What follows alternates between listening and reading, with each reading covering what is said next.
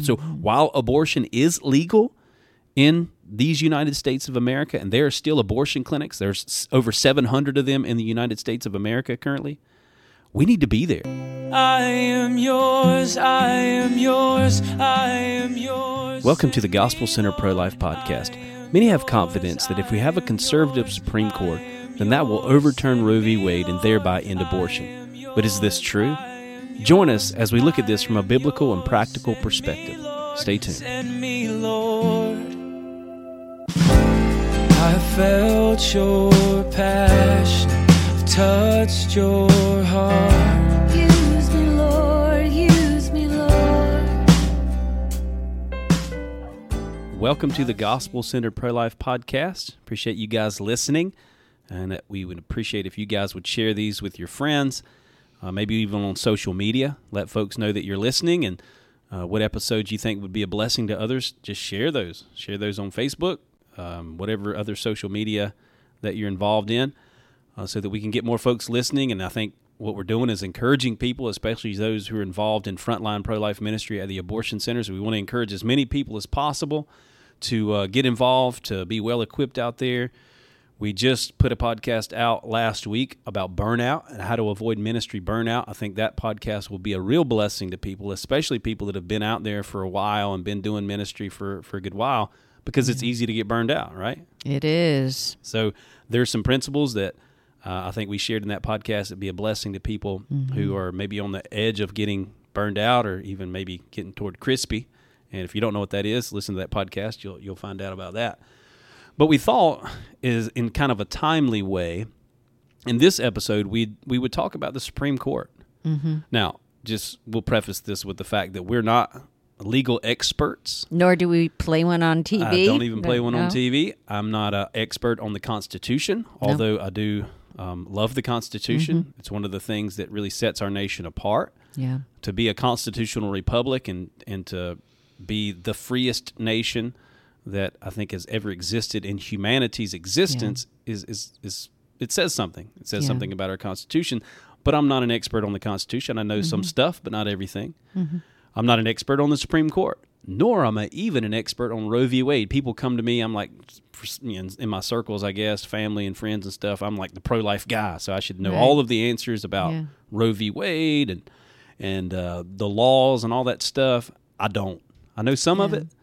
But I'll just let you guys know right off bat that I don't put a whole lot of stock in the political system. Mm-hmm. I don't put a whole lot of stock in the Supreme Court.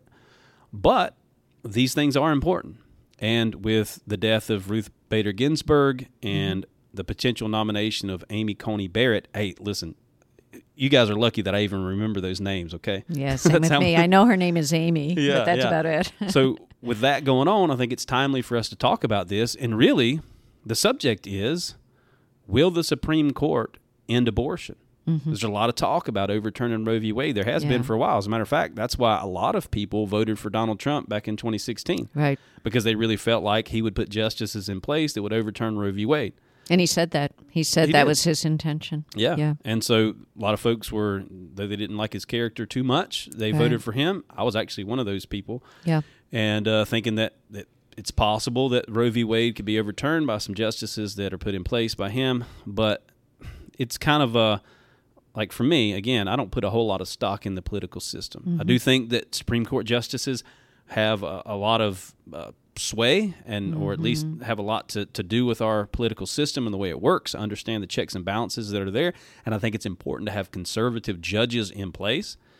But just let you guys know, I don't think that abortion is going to be ended by the Supreme Court or by any other entity. Right. But we're going to talk about that because I could be wrong. Yeah, we are. And part of this, for me, that prompted me to want to look into this a little bit more was one of our counselors saying, so what if Roe v. Wade is overturned? Yeah. What will the pro-life people do then? Yeah. And that is part of a question that we're going to talk about, because will we have any happen? Purpose in life? Right. Will we still have any way to serve God for those unborn children? And short answer, yes, she will. And we're going to get into as long as there are lost people in the world. Yeah. there's going to be a need for the gospel. And this is something that we've said often and that I'll continue to say. We're not out there on the sidewalk as pro-life activists. Mm-hmm. I'm not out there motivated by just a pro-life angst or bend politically or anything like that. I'm out there because I'm a Christian. Right. And there are people dying. Yeah. And the gospel is needed. And it's a mission field. I'm out there as a missionary, right. like we've talked about in a previous podcast and several other podcasts. This is a missionary endeavor, and so we're not out there as activists. And my main purpose in life is not to be a pro-life activist; it's to be a Christian. Right. And because I'm a Christian, I'm out there. Yeah. So yeah. that's an important dynamic for people to understand. Right. But Roe v. Wade is clearly a very important decision in 1973. And so we kind of went through logically building the case for explaining what is going to happen if Roe v. Wade is overturned. And we started off just maybe talk a little bit about the history of abortion and of Roe v. Wade and that 1973 decision. Yeah, well, first I'll say this is we first started talking about doing this podcast a couple of weeks ago, doing this episode, and I told you one of the things that drives me insane is when people, pro-life people or whoever, talks about, even pro-choice people talk about when Roe v. Wade was passed. Right, yeah. Roe v. Wade was not a law. Right. So it can't be passed. Right. So only the legislative branch can actually pass laws. Right. Right? That's how the system of government works in the United States of America. Yeah. The Supreme Court doesn't pass laws. Now, to say it correctly, is the decision, the Roe v. Wade decision was handed down. So this was the decision that the Supreme Court made based on the whole case of Roe versus Wade. Right. And so if you guys are using that in your vernacular when Roe v. Wade was passed and we want the law of Roe v. Wade to be overturned, it's not a law. Yeah. And it wasn't passed. Yeah. It was a decision that was handed down by the Supreme Court. So handed just down so we're clear on that. is a good way to Exactly. to say it. Okay. When okay. Roe v. Wade was decided, you could say that. Yeah.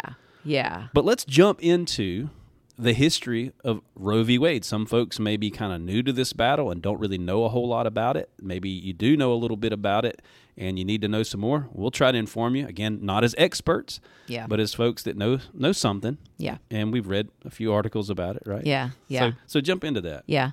Okay, so Jane Roe, Norma McCorvey, was a young woman who I believe she lived in Texas at the time, correct? And she wanted an abortion. She didn't want her baby, and the people that were trying to push for abortion rights really used her. And said, okay, she is the perfect case for us to work its way up through the courts to try and bring it to the Supreme Court level, now, right? Let me say this, too, that some people don't particularly understand, but this needs to be a clear understanding that people have. Before Roe v. Wade, before 1973, was it January 22nd of 1973, abortion was legal in this country. Yeah. There were states where you could go and have an abortion. New York is one of those states, probably California, I'm not sure. I can't name out all the states. Their legislature had passed laws that allowed women to receive an abortion. Correct. It was the state's decision. It was a state's decision. Yeah. So I'll just say on its face, if the decision of Roe v. Wade is counteracted by some other decision in the Supreme Court, then it will by default go back to the states. Correct. So abortion... and again, we'll get more in depth with this, but abortion is not going to be ended by overturning Roe v. Wade. Right. It'll just go back to the states. So we have to have that understanding. At this particular time, it was not legal to have an abortion in the state of Texas. As a matter of fact, if I'm not mistaken, it was legal with some of the exceptions like rape and incest and the health of the mother, which those exceptions are always used for full-blown abortion on demand, and plus we should never use those exceptions unless we believe a baby that was conceived in rape is less of a human being than a baby that was not. We should stay far away from those arguments. And I did an episode months and months and months ago, maybe even a year ago, with Flip Benham, who talked about incrementalism and the danger of incrementalism and some of the legislation, and he talks about some of that stuff. But there's a lot of articles out there about that, so you guys can check that out. But abortion was, at least in some measure, not legal in Texas. They took the opportunity with Miss Roe, Norma McCorvey, with her situation, to basically make abortion legal for all 50 of the United States of America. All Because 50 it was of the states. unfair that here she is in Texas and other people in other states where abortion is legal had access to abortion, but she did not. And that was part of their argument, that it should be universally available, nationally and when it was all available. said and done, she didn't have an abortion anyway. Right, no, she didn't. She was a pawn, and now there's been recently there was a documentary done about her and how she actually was a pawn for the pro-life people. Right. Unfortunately, she was used by a pawn or as a pawn by the pro-choice people and maybe by some pro-life people, although I'll tell you this, I know Flip personally, and any accusation brought against him as using her as a pawn is just, I mean, it is garbage. Absolute garbage. That dude is one. He's not a deceiver. Let me tell you, he's going to tell you what he thinks, what he believes, and what he knows to be the case. To a fault. To a fault. That's right? He's not going to be deceiving anybody. Right. And it's not like because he was accused of giving her like $500,000 or something like that. Utterly ridiculous. We can guarantee Flip does not have I have to get on to him about his tattered rags that he wears as clothes oftentimes, actually. His shoes were duct taped together at one point last winter. So maybe Flip will listen to this and be blessed by these encouraging words. But either way, I'm just saying that's garbage. And was she manipulated? She was certainly manipulated by the pro-choice people. There's no doubt about that. Yeah. Was she manipulated by pro-life groups? Possibly. Yeah. I'm not sure. Yeah. But anyway, that's kind of a rabbit trail. So let's jump into that's a little bit of the background of Roe v. Wade. Again, not in depth. Well, and so, but the court held that do say this, that the court held that a woman's right to an abortion was implicit in the right to privacy protected by the 14th Amendment in the Constitution. That's how this decision was made, that a woman had an implicit right to privacy through the 14th Amendment, and abortion fell somehow into that right to privacy. And we're going to kind of dismantle why that really is not an appropriate decision, not based on our great knowledge, but based on articles we read. Although even that one I could probably maybe have dealt with. So let's jump into the subject of whether or not Roe v. Wade is constitutional. Okay. Now you've read a little bit on that, and so just kind of give me your spiel on that. Right, yeah. So I read an article, and by the way, we can probably post this. I have put together many articles into a single paper where we go through the things that we're going to be discussing today, and we give every reference because there's too many of them for me to give you over the podcast. But one of the articles, which did talk about whether Roe v. Wade was constitutional, and you can find that link in when we post this podcast. We will also post this article. But it listed the top 10 reasons why it was not constitutional. And we're not going to go through all 10, but maybe the top 3 or 4 of them. So one of them was the court's decision in Roe v. Wade exceeded its constitutional authority. And you've already touched on this. Is the Supreme Court a legislative branch of government? No.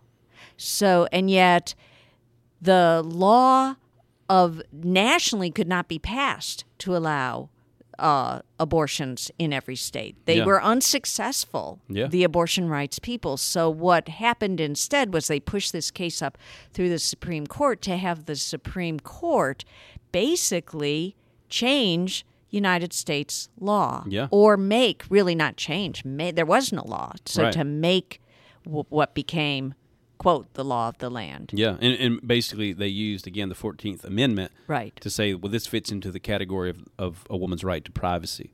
Right. And one of the quotes that I have from this first point, that it was unconstitutional, I'm just going to read what it says because they say it better than I could. Under the legal system established by the U.S. Constitution, the power to make laws is vested in Congress and retained by state legislatures.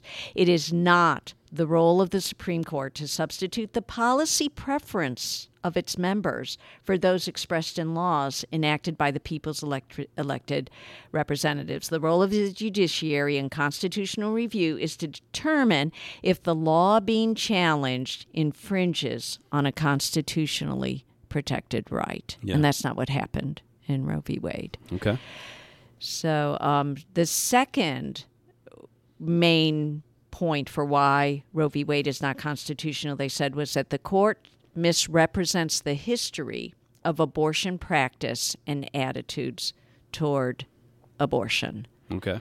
So in Roe v. Wade, the court said that there was, in their opinion, there was a long historical practice of the right to an abortion. Okay. That was part of their premise in upholding or in the decision. And that it was widely practiced and unpunished until the appearance of restrictive laws in what they describe as the prudishly Victorian 19th century. Okay. But, in fact, the Hippocratic Oath, which every doctor takes, said and had all the way through 1968, says that famous oath, which has guided medical ethics for over 2,000 years, says in part, and this is a quote, "I will give no deadly medicine to anyone if asked, nor suggest any such counsel. And in like manner, I will not give to a woman a pessary to produce abortion," so something that's going to cause her to abort her child. And that enduring standard was followed until the Roe v. Wade era, and through 1968. And in fact, the Declaration of the World Medical Association said, "I will maintain," they had the doctors continue the oath, "I will maintain the utmost respect for human life from the time of conception." Yeah. So in that, it's saying things that so Roe v. them Wade... looking back and saying there's been like historical precedent, and so all we're doing with our decision is saying what history has already said, that women do have a right to an abortion. It's a common thing, and it's not been punished under law. That was all just a farce. It was not true. Right. It was not true, and Justice Blackmun, who was, I believe, the justice who wrote the opinion in Roe v. Wade, dismisses this universal, unbroken ethical tradition as nothing more than a fringe Greek sect manifesto. So we would disagree that the court accurately represented the history of abortion practice and attitudes. Yeah. All right, so the third one. The court distorts the purpose and legal weight of state criminal abortion statutes. And so let me read what they wrote, because, again, I am not a scholar, a constitutional scholar, but the person writing this was. Okay. In the 19th century, in virtually every state and territory, laws were enacted to define abortion as a crime throughout pregnancy. They contained only narrow exceptions, generally permitting abortion only if necessary to preserve the mother's life. And the primary reason for those stricter abortion laws was to protect, greater protection for the unborn baby. So the court distorted that truth, that the laws up to that point were not supporting a woman's right to abortion. And in fact, the very opposite was true. They were generally supporting and overwhelmingly supporting protecting that unborn life. Okay. So what's being said here is the consideration for these laws was for the unborn child, and basically reiterating what the Bible has always said, that life is precious and valuable even in the womb, right? That's right. And up till this point in our country's history, the unborn child was seen as valuable, his life sacred and protected, and should be protected. And there was broad acceptance of that prior to the Roe v. Wade era. Yeah.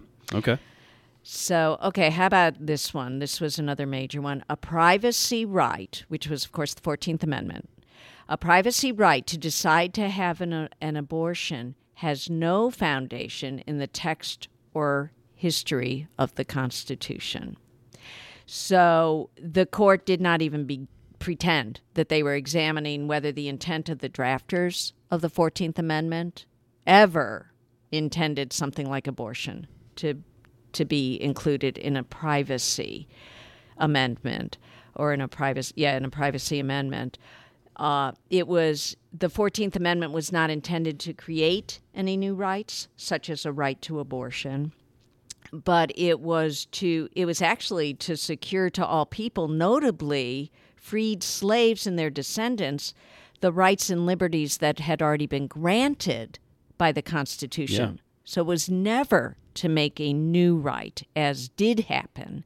That was what it was used for in deciding on Roe v. Wade, the way that it was decided. What a grievous way to use the 14th Amendment when it was intended to help these freed slaves and their descendants, and yet they turn it around and make it into a woman's right to abort her child. What a grievous way to turn things on their head. Yeah, so this is really interesting, and I'm going to read what they say. The court mentions several specifically enumerated rights which concern an aspect of privacy. For example, the Fourth Amendment's, and this is, quote, right of the people to be secure in their houses, papers, and effects against unreasonable searches and seizures.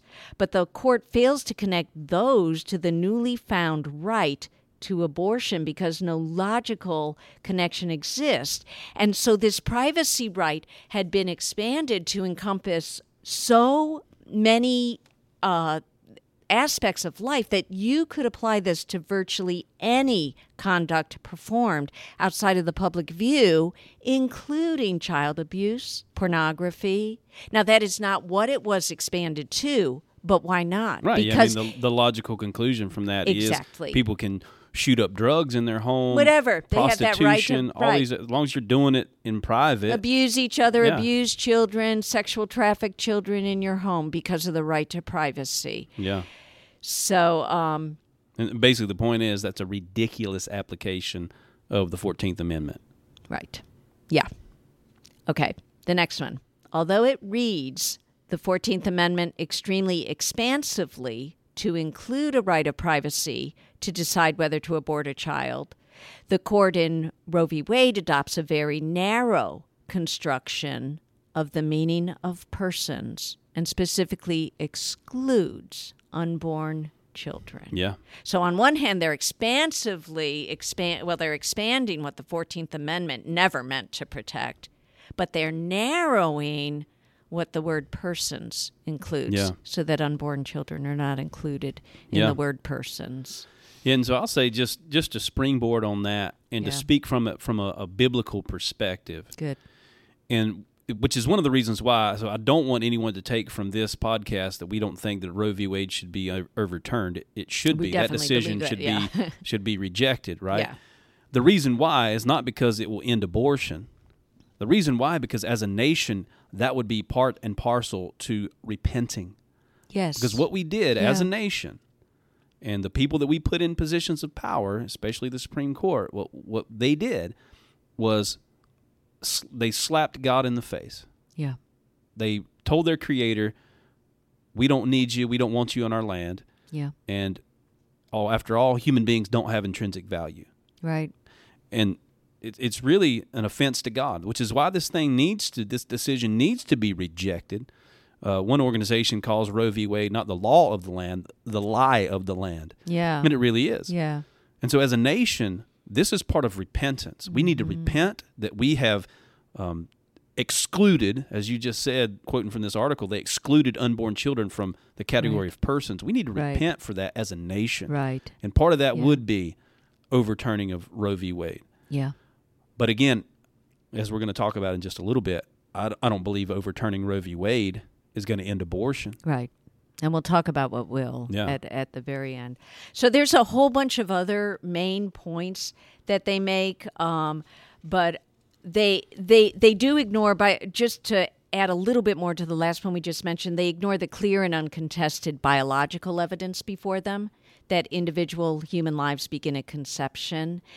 We really do not need to resolve that difficult question of when life begins, though, honestly, because this question is determined by science. We know that now. Yeah. And they knew that then.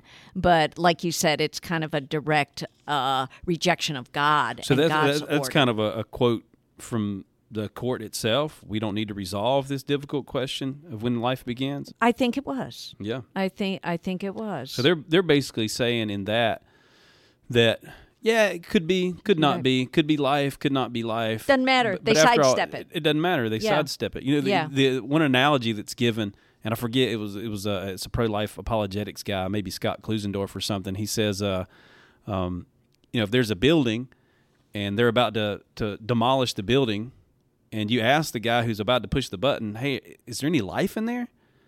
And, well, we didn't check. We don't know. We don't really have to resolve this question. Well, you need to resolve that question before you push the button and detonate, the bomb that's going to take that building down. We need to, if we're talking this is human life and the potential for human life, and this is possibly a human life, we need to be careful, right? Don't you think? Exactly. Let's just haphazardly decide that personhood doesn't include unborn children. And they're saying that's a question to be decided by science, philosophers, theologians, and they don't answer it. But then they resolve the question at birth by allowing abortion to be legal throughout pregnancy. They refer to the unborn child as a potential life. Yeah.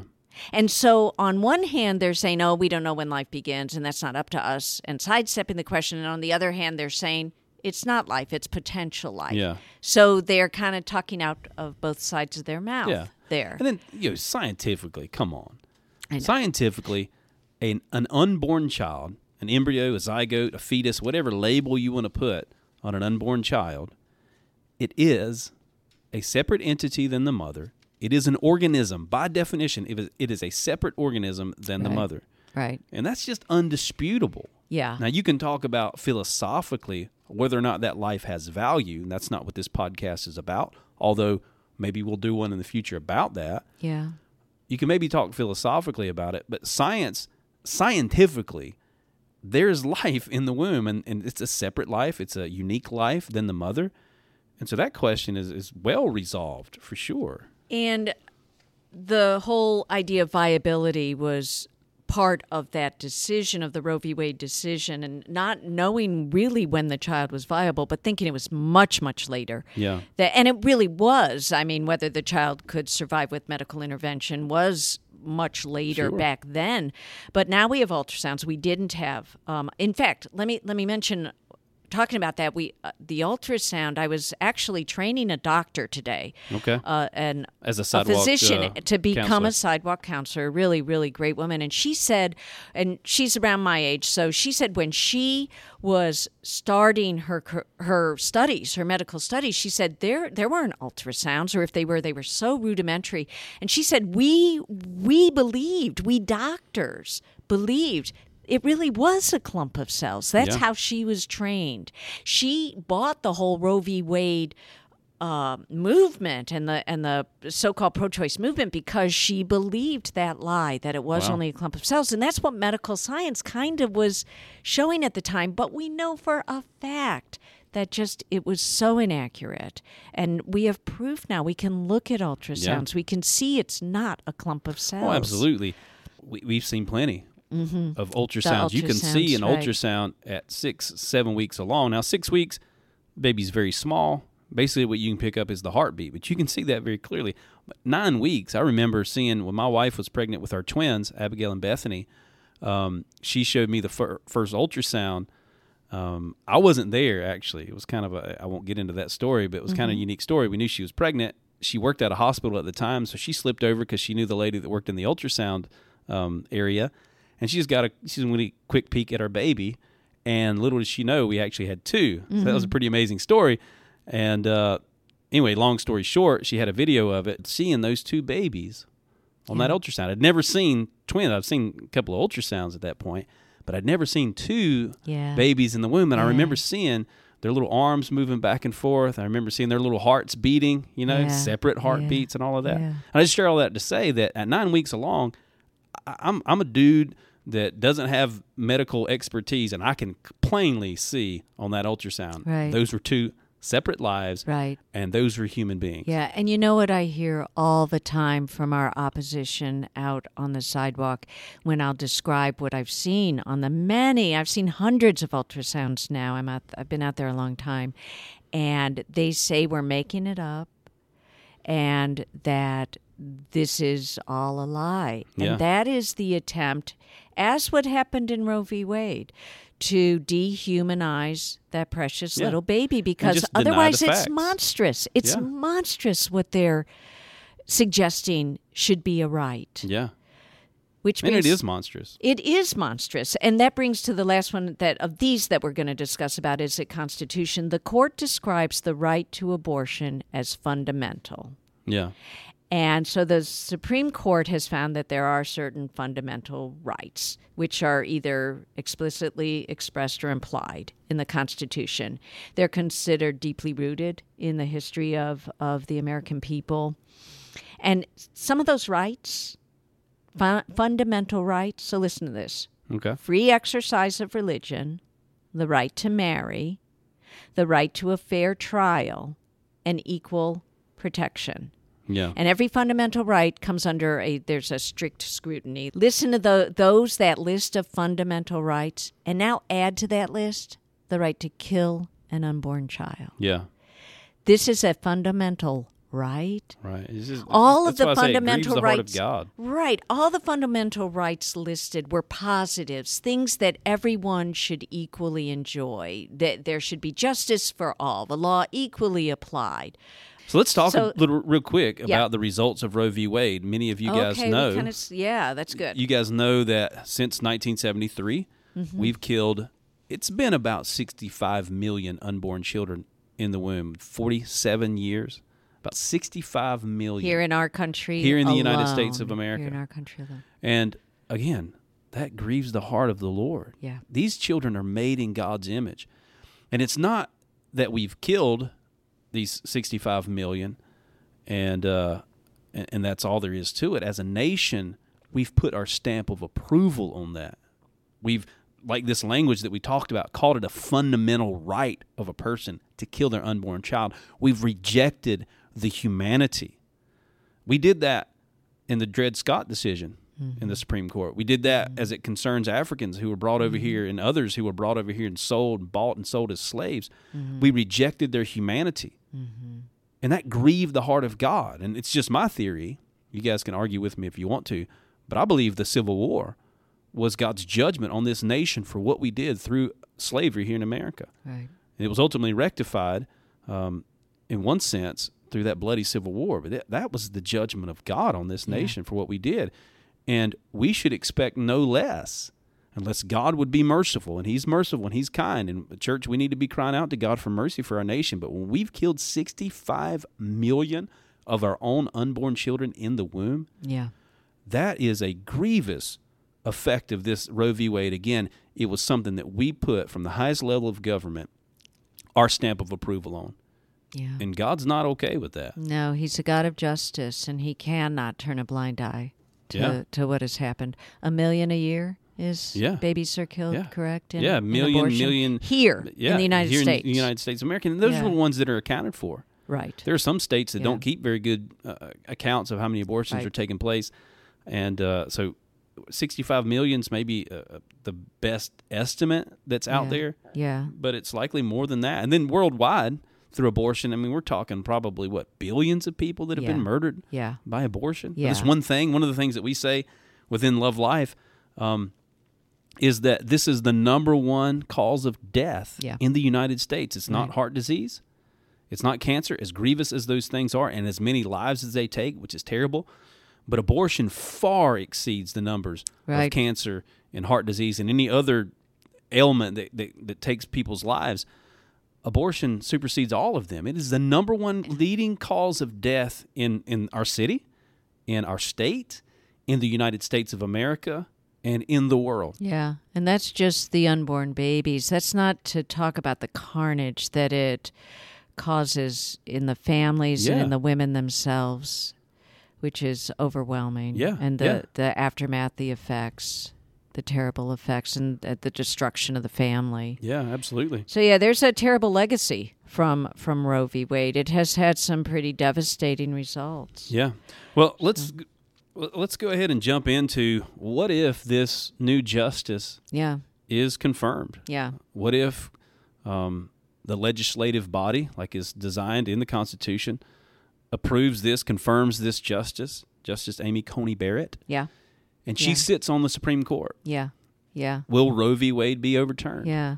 So Trump in 2016 said it was part of his platform that he was definitely going to be, one of his goals was to overturn Roe v. Wade. Okay.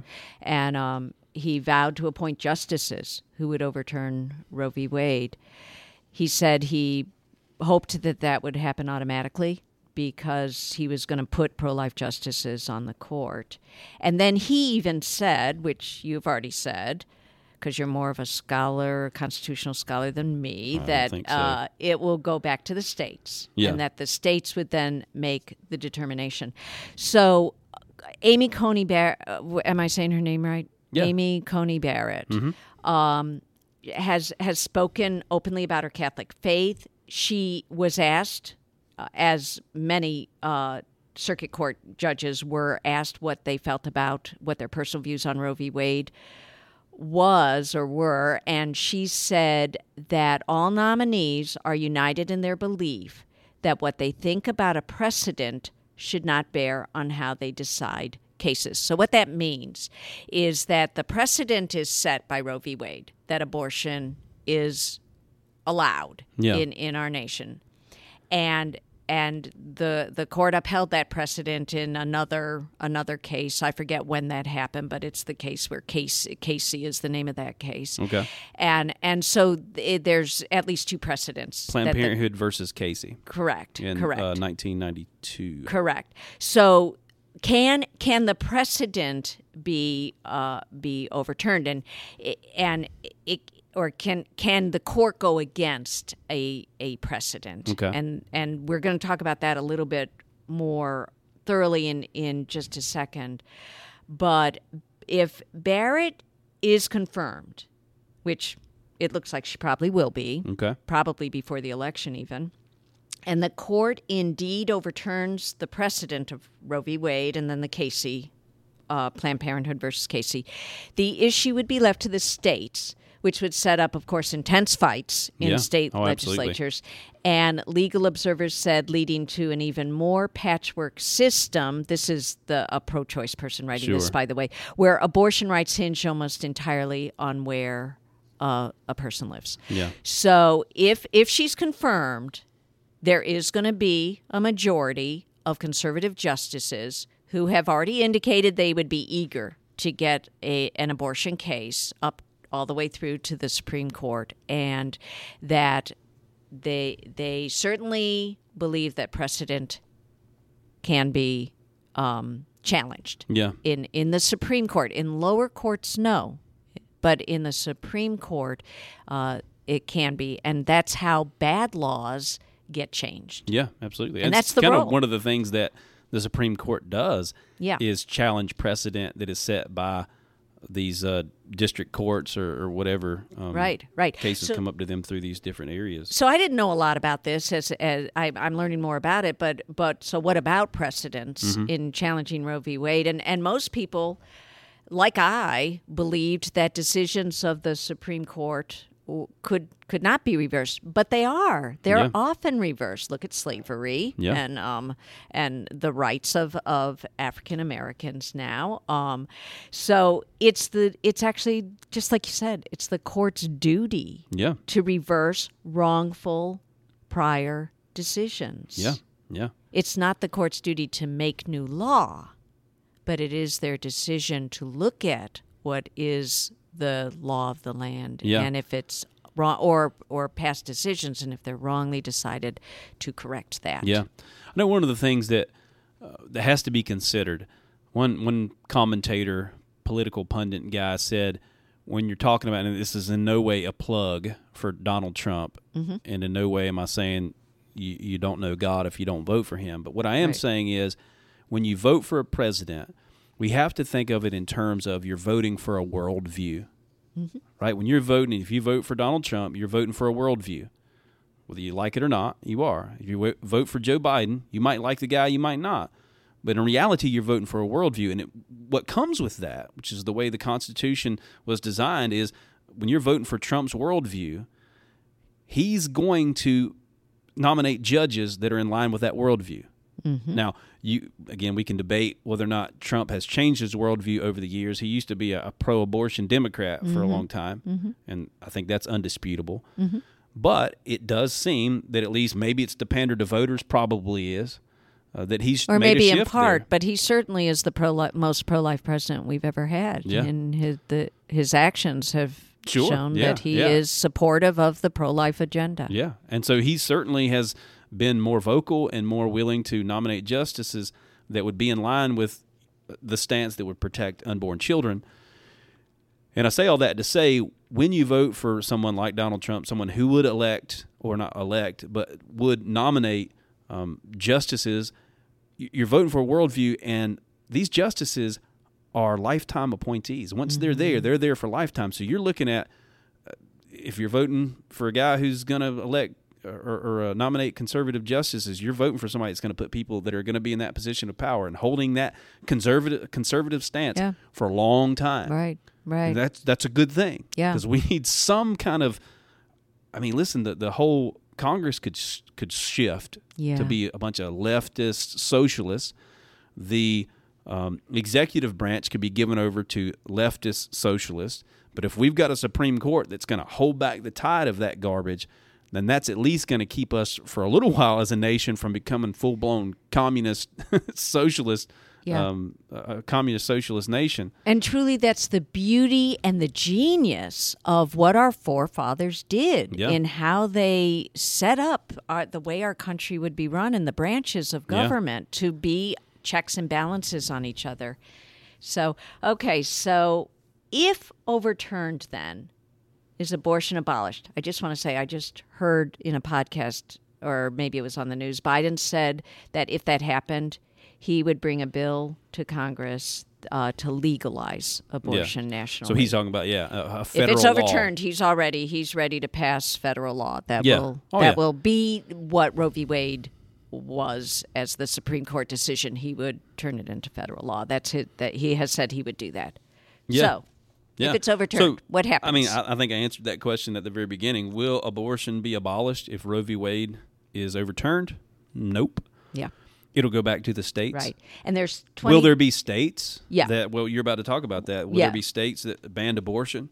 Would you say 22? Yeah, we have the numbers. 22 are likely to ban abortion. Yeah, and you guys probably know what some of those states are. Yeah, we could probably list them off. I think South Carolina would be one. Georgia would likely be one. Alabama would be one. A lot of these states, like Kentucky, they only have one abortion clinic. I think maybe that now they have two, but Mississippi that has one abortion clinic. That would likely be the case. But abortion still would not be abolished completely in the United States of America. And you can believe for sure that there's going to be some venomous fights, even in these states that would abolish abortion. Who knows, the ACLU, the American Communist Lawyers Union, will get in there and do their thing. It's going to be a vicious fight, no doubt about it. But I do think that we do need to overturn this thing. Mm-hmm. Roe v. Wade needs to be rejected as the lie of the land, because that's what it is. And it's, again, mostly to show the Lord that we're repenting. Yeah. And then these things could be mitigated in the states. But I'll say this. I'll go as far to say, and this is a point in which our pro-abortion opposition, folks that even online or out there on the sidewalk or whatever, that say, well, if you abolish abortion, people are still going to have abortions. Yeah, I know that. We do. People are still going to sin. Mm-hmm. I always will respond with, well, we abolished slavery and people still own slaves. We had just a few podcasts ago, we had the brother from Justice Ministries talking about basically slavery, right? Sex trafficking and human trafficking is slavery. It's what it is. It's buying and selling humans as property. Yeah. People still do that. It's illegal. People are going to have illegal abortions. That's true. Abortion ultimately is not going to be completely abolished until the Lord Jesus comes through the clouds and establishes his kingdom on the earth, right? That's the only time in which abortion will be abolished. However, we as human beings, but especially we as Christians, have a duty to uphold God's law and bring man's law to line up with God's law. Yeah. There's this mentality that somehow God's law needs to be lowered and brought down to equal our standards. No. What's intended, even with our Constitution, and I'm not saying all of our founding fathers were godly people. There were certainly some ungodly people, but they did recognize that God's law should be the highest law. And God's law is simple. Exodus chapter 20, you guys can read it. You should memorize the 10 commandments there in Exodus chapter 20. The commandment number 6 is, you shall not murder. Yeah.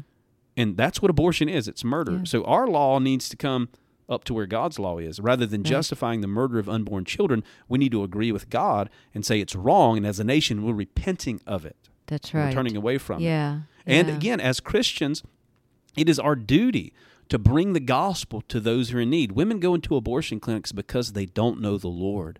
We need to bring the gospel to them. So while abortion is legal in these United States of America, and there are still abortion clinics, there's over 700 of them in the United States of America currently, we need to be there. Right. We need to be there pleading on behalf of those unborn children, giving them a voice, and in one sense, reinstating their humanity. Though society has said they're not human beings, they're not precious, they don't have value, we need to be speaking the truth of God in opposition to the lies of the world and the enemy, that these human beings, these babies, do have value, and that they do deserve to be protected. And we do that, you and I and others do that right there on the front lines. There's other ways to do it, certainly, in conversations with people, online. Wish it would be coming from the pulpit more often. I think it's not, but that's, I think, a huge, huge, huge issue. Absolutely. And so this is our duty as Christians. Yeah. The bodies of government have their job. Yeah. And the Bible tells us God has established these bodies of government, whether you like it or not. Yeah. This is God ordained, what we have in the United States, and though men will always pervert and twist, let the bodies of government do what they do. Elect people who are going to be in line with your values. Again, those worldviews. You're electing a worldview, not just a person. Right. But it cannot stop there. If it stops at you just checking a box, if it stops at you just going to the ballot box, then that's not you doing your Christian duty. Right. Your Christian duty is Proverbs 31, verses 8 and 9. Open your mouth for the speechless. Or Jesus' command, love God and love your neighbor, right? We're supposed to do that. That's our duty. So I want to just wrap this thing up with a few scriptures. Okay. Because we can go on and on about stuff we don't know anything about. Right. Like right. the judicial system. Maybe Yeah. we've helped you guys a little bit. But we're going to put this article out. This is basically a compilation of other articles, right? It is. It's not something I've really written. I've copied and pasted all of these major areas and given the references so people can do further study on their own. So we'll copy and paste this into a WordPress blog for our for our website, sidewalksforlife.com, and you guys can check it out. And there'll be links there to the full articles that you draw from. Right. But in wrapping this thing up, let's look at a few scriptures. Okay. And Psalm 118, verse 8, is one that you have written down here within this this kind of snippet article here. Okay. So I want to read that because, guys, we have to understand what our angle should be as believers, right? Who should we put our trust in? Do we put our trust in man? Yeah. Do we put our trust in the judicial branch, in Amy Coney Barrett or Donald Trump? Wow, we're going to be pretty dissatisfied if we do that, right? Yeah. And so Psalm 118 and verse 8, it is better to trust in the Lord than to put confidence in man. It is better, verse 9, it is better to trust the Lord than to put confidence in princes. It's talking about rulers. Princes is synonymous with rulers, people in positions of power. We should put our trust in the Lord. Our confidence has to be in Him. And I was the other day praying just through the potential for the election. The election's coming up November the 3rd. Go out and vote. I think it's your Christian duty to do so. I'm not going to tell you who to vote for, but, vote your worldview, of course. And I was thinking about this and praying through this and just thinking, okay, how am I going to feel if Joe Biden wins? Yeah. And I looked back just in my heart and in my mind thinking, how did I feel when Barack Obama was elected? Like, was it almost like, my football team lost? You know how some people, like, if their football team loses, they have a bad week. They have a bad month. Oh, they go into deep depression. Yeah, they go into deep depression. Am I going to feel like that? How am I going to feel? And I remember back when Barack Obama was elected, I didn't feel like that. I wasn't discouraged in the least, actually. I wasn't surprised. He was a total leftist, loony bird, and I really think brought our country in a wrong direction. Yeah. But my confidence is not in him. It wasn't in who was even running against him. Was it John McCain or something like that? I don't even remember. Newt Gingrich. I don't remember. But one of them. It was one of those losers. guys. Yeah, one of those losers who wasn't going to do a whole lot for us anyway. I don't want to call them loser, but you know what I'm saying? It's like they weren't going to be my security anyway. Right. And Donald Trump is not my security. Right. So if Joe Biden becomes president, I could, I'll be a little disappointed. I'll be a little disappointed that we as a nation couldn't make a better decision. But I'm looking at Donald Trump, and I'm thinking, well, he's not the greatest guy in the world. Right? And honestly, our nation could be destroyed. And any ruler could end up, any terrible ruler could end up destroying our nation. Well, but I think the fact is, whether Joe Biden is president or Donald Trump's president, somebody's going to be burning something. Right? Yeah. Somebody's going to be looting and rioting. Yeah. It's going to be rough either way. So what I'm saying is, my confidence is in the Lord. Right. Whether Joe Biden is president or not, whether Donald Trump is president or not, I'm not going to be discouraged because I know that Jesus Christ is still on his throne. Jesus Christ is still the Lord of all of creation. And if we know that and we truly possess that in our soul, we understand, believe, and trust that, we are able to impart that to others. Yeah. And I think that is our duty to bring that confidence and trust to others. Yeah. Yeah, absolutely. So another scripture here in Psalms. Psalms are so wonderful. Psalms are so good. Yeah. Psalm 108 and verse 12. Give us help from trouble, for the help of man is useless. Through God we will do valiantly, for it is he who shall tread upon our enemies. So leave it up to God, right? Leave it up to the Lord, right? Yeah. We know our enemies are not the Democrats, and in some sense they are, right? They're enemies of this country and of this constitutional republic that we live in. But ultimately, our enemies as believers are spiritual. And it's the Lord that's going to handle that stuff. We just have a duty to obey the Lord, to be a voice for these babies, to proclaim the gospel, and all that other stuff, overturning Roe v. Wade, abolishing abortion, all the other political stuff that can take place. We got to do our best to do what we can, vote for people that are in line with our worldview, but trust the Lord. Yeah. Right. So speak his truth. Yeah. Rather so than the reality truth is of the this. We have to be faithful to proclaim the gospel, no matter who's in power, no matter how the Supreme Court is, no matter if the Supreme Court is a leftist Supreme Court or a conservative Supreme Court. We have a duty to proclaim the gospel. And then just bringing up the rear here with Micah chapter 7 and verse 5. Okay. Do not trust in a friend. Do not put your confidence, and that's the key word, in a companion. Ah, okay. Guard the doors of your mouth from her who lies in your bosom.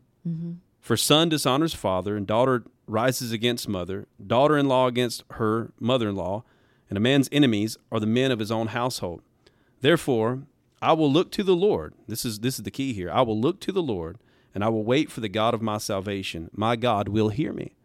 And the point of this is, yes, there's chaos, and there's going to be chaos in this nation. And no matter what happens with the Supreme Court, no matter what happens with the election, there's going to be a lot of chaos in our nation.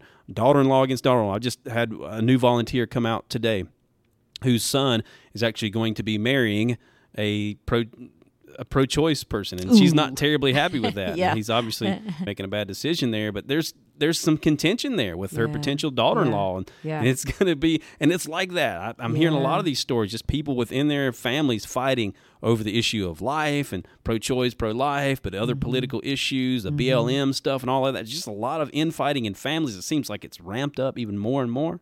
And we try to find our confidence, like, let's go talk to them. Maybe they can tell us what we need to hear, or let's go talk to them. And these verses are saying, don't do that. Yeah, exactly. That's useless. Yeah, again, therefore I will look to the Lord. Yeah. I will wait for the Lord of my salvation. Right. My God will hear me. Yeah. So as believers in Jesus, our confidence has to be in Him, not in the Supreme Court, not in whatever other entity that we want to look to. And our obedience and our allegiance has to be to the Lord. So I want to encourage you guys with that. Be faithful. Don't put confidence in the flesh. Don't put confidence in the Supreme Court. Do what you need to do as far as your duty in voting and praying. Certainly we need to be praying for our nation. Our pastor has encouraged us to pray every day at 7:14 in in line with 2 Chronicles 7:14, if my people which are called by my name will humble themselves and pray and turn from their wicked ways. So you'd have to be awake at 7:14. Yeah, 7:14 in the morning, and so I have an alarm set. So I just want to encourage you guys. Maybe you set your alarm 7:14. He said, pray a minute for our nation, that the heart of this nation would turn back to the Lord. And part of that, again, is overturning this Roe v. Wade decision. But there's a lot of other things that as a nation we need to turn back to the Lord in. Yeah. So be praying for our nation. But put your confidence in the Lord. If you want to reach out to me, it's dparks@citiesforlife.com. She is vcassiorg@citiesforlife.com. So we'd love to hear from you guys. We'd love to hear how this podcast was a blessing to you guys, an encouragement to you guys. Maybe you have some things that you could share along these lines that would help us. We'd certainly love to hear from you. But until next time, God bless. Give me an outlet for love. Give me an outlet for gratitude. I know it will cost me my life, but nothing's too precious since I met you.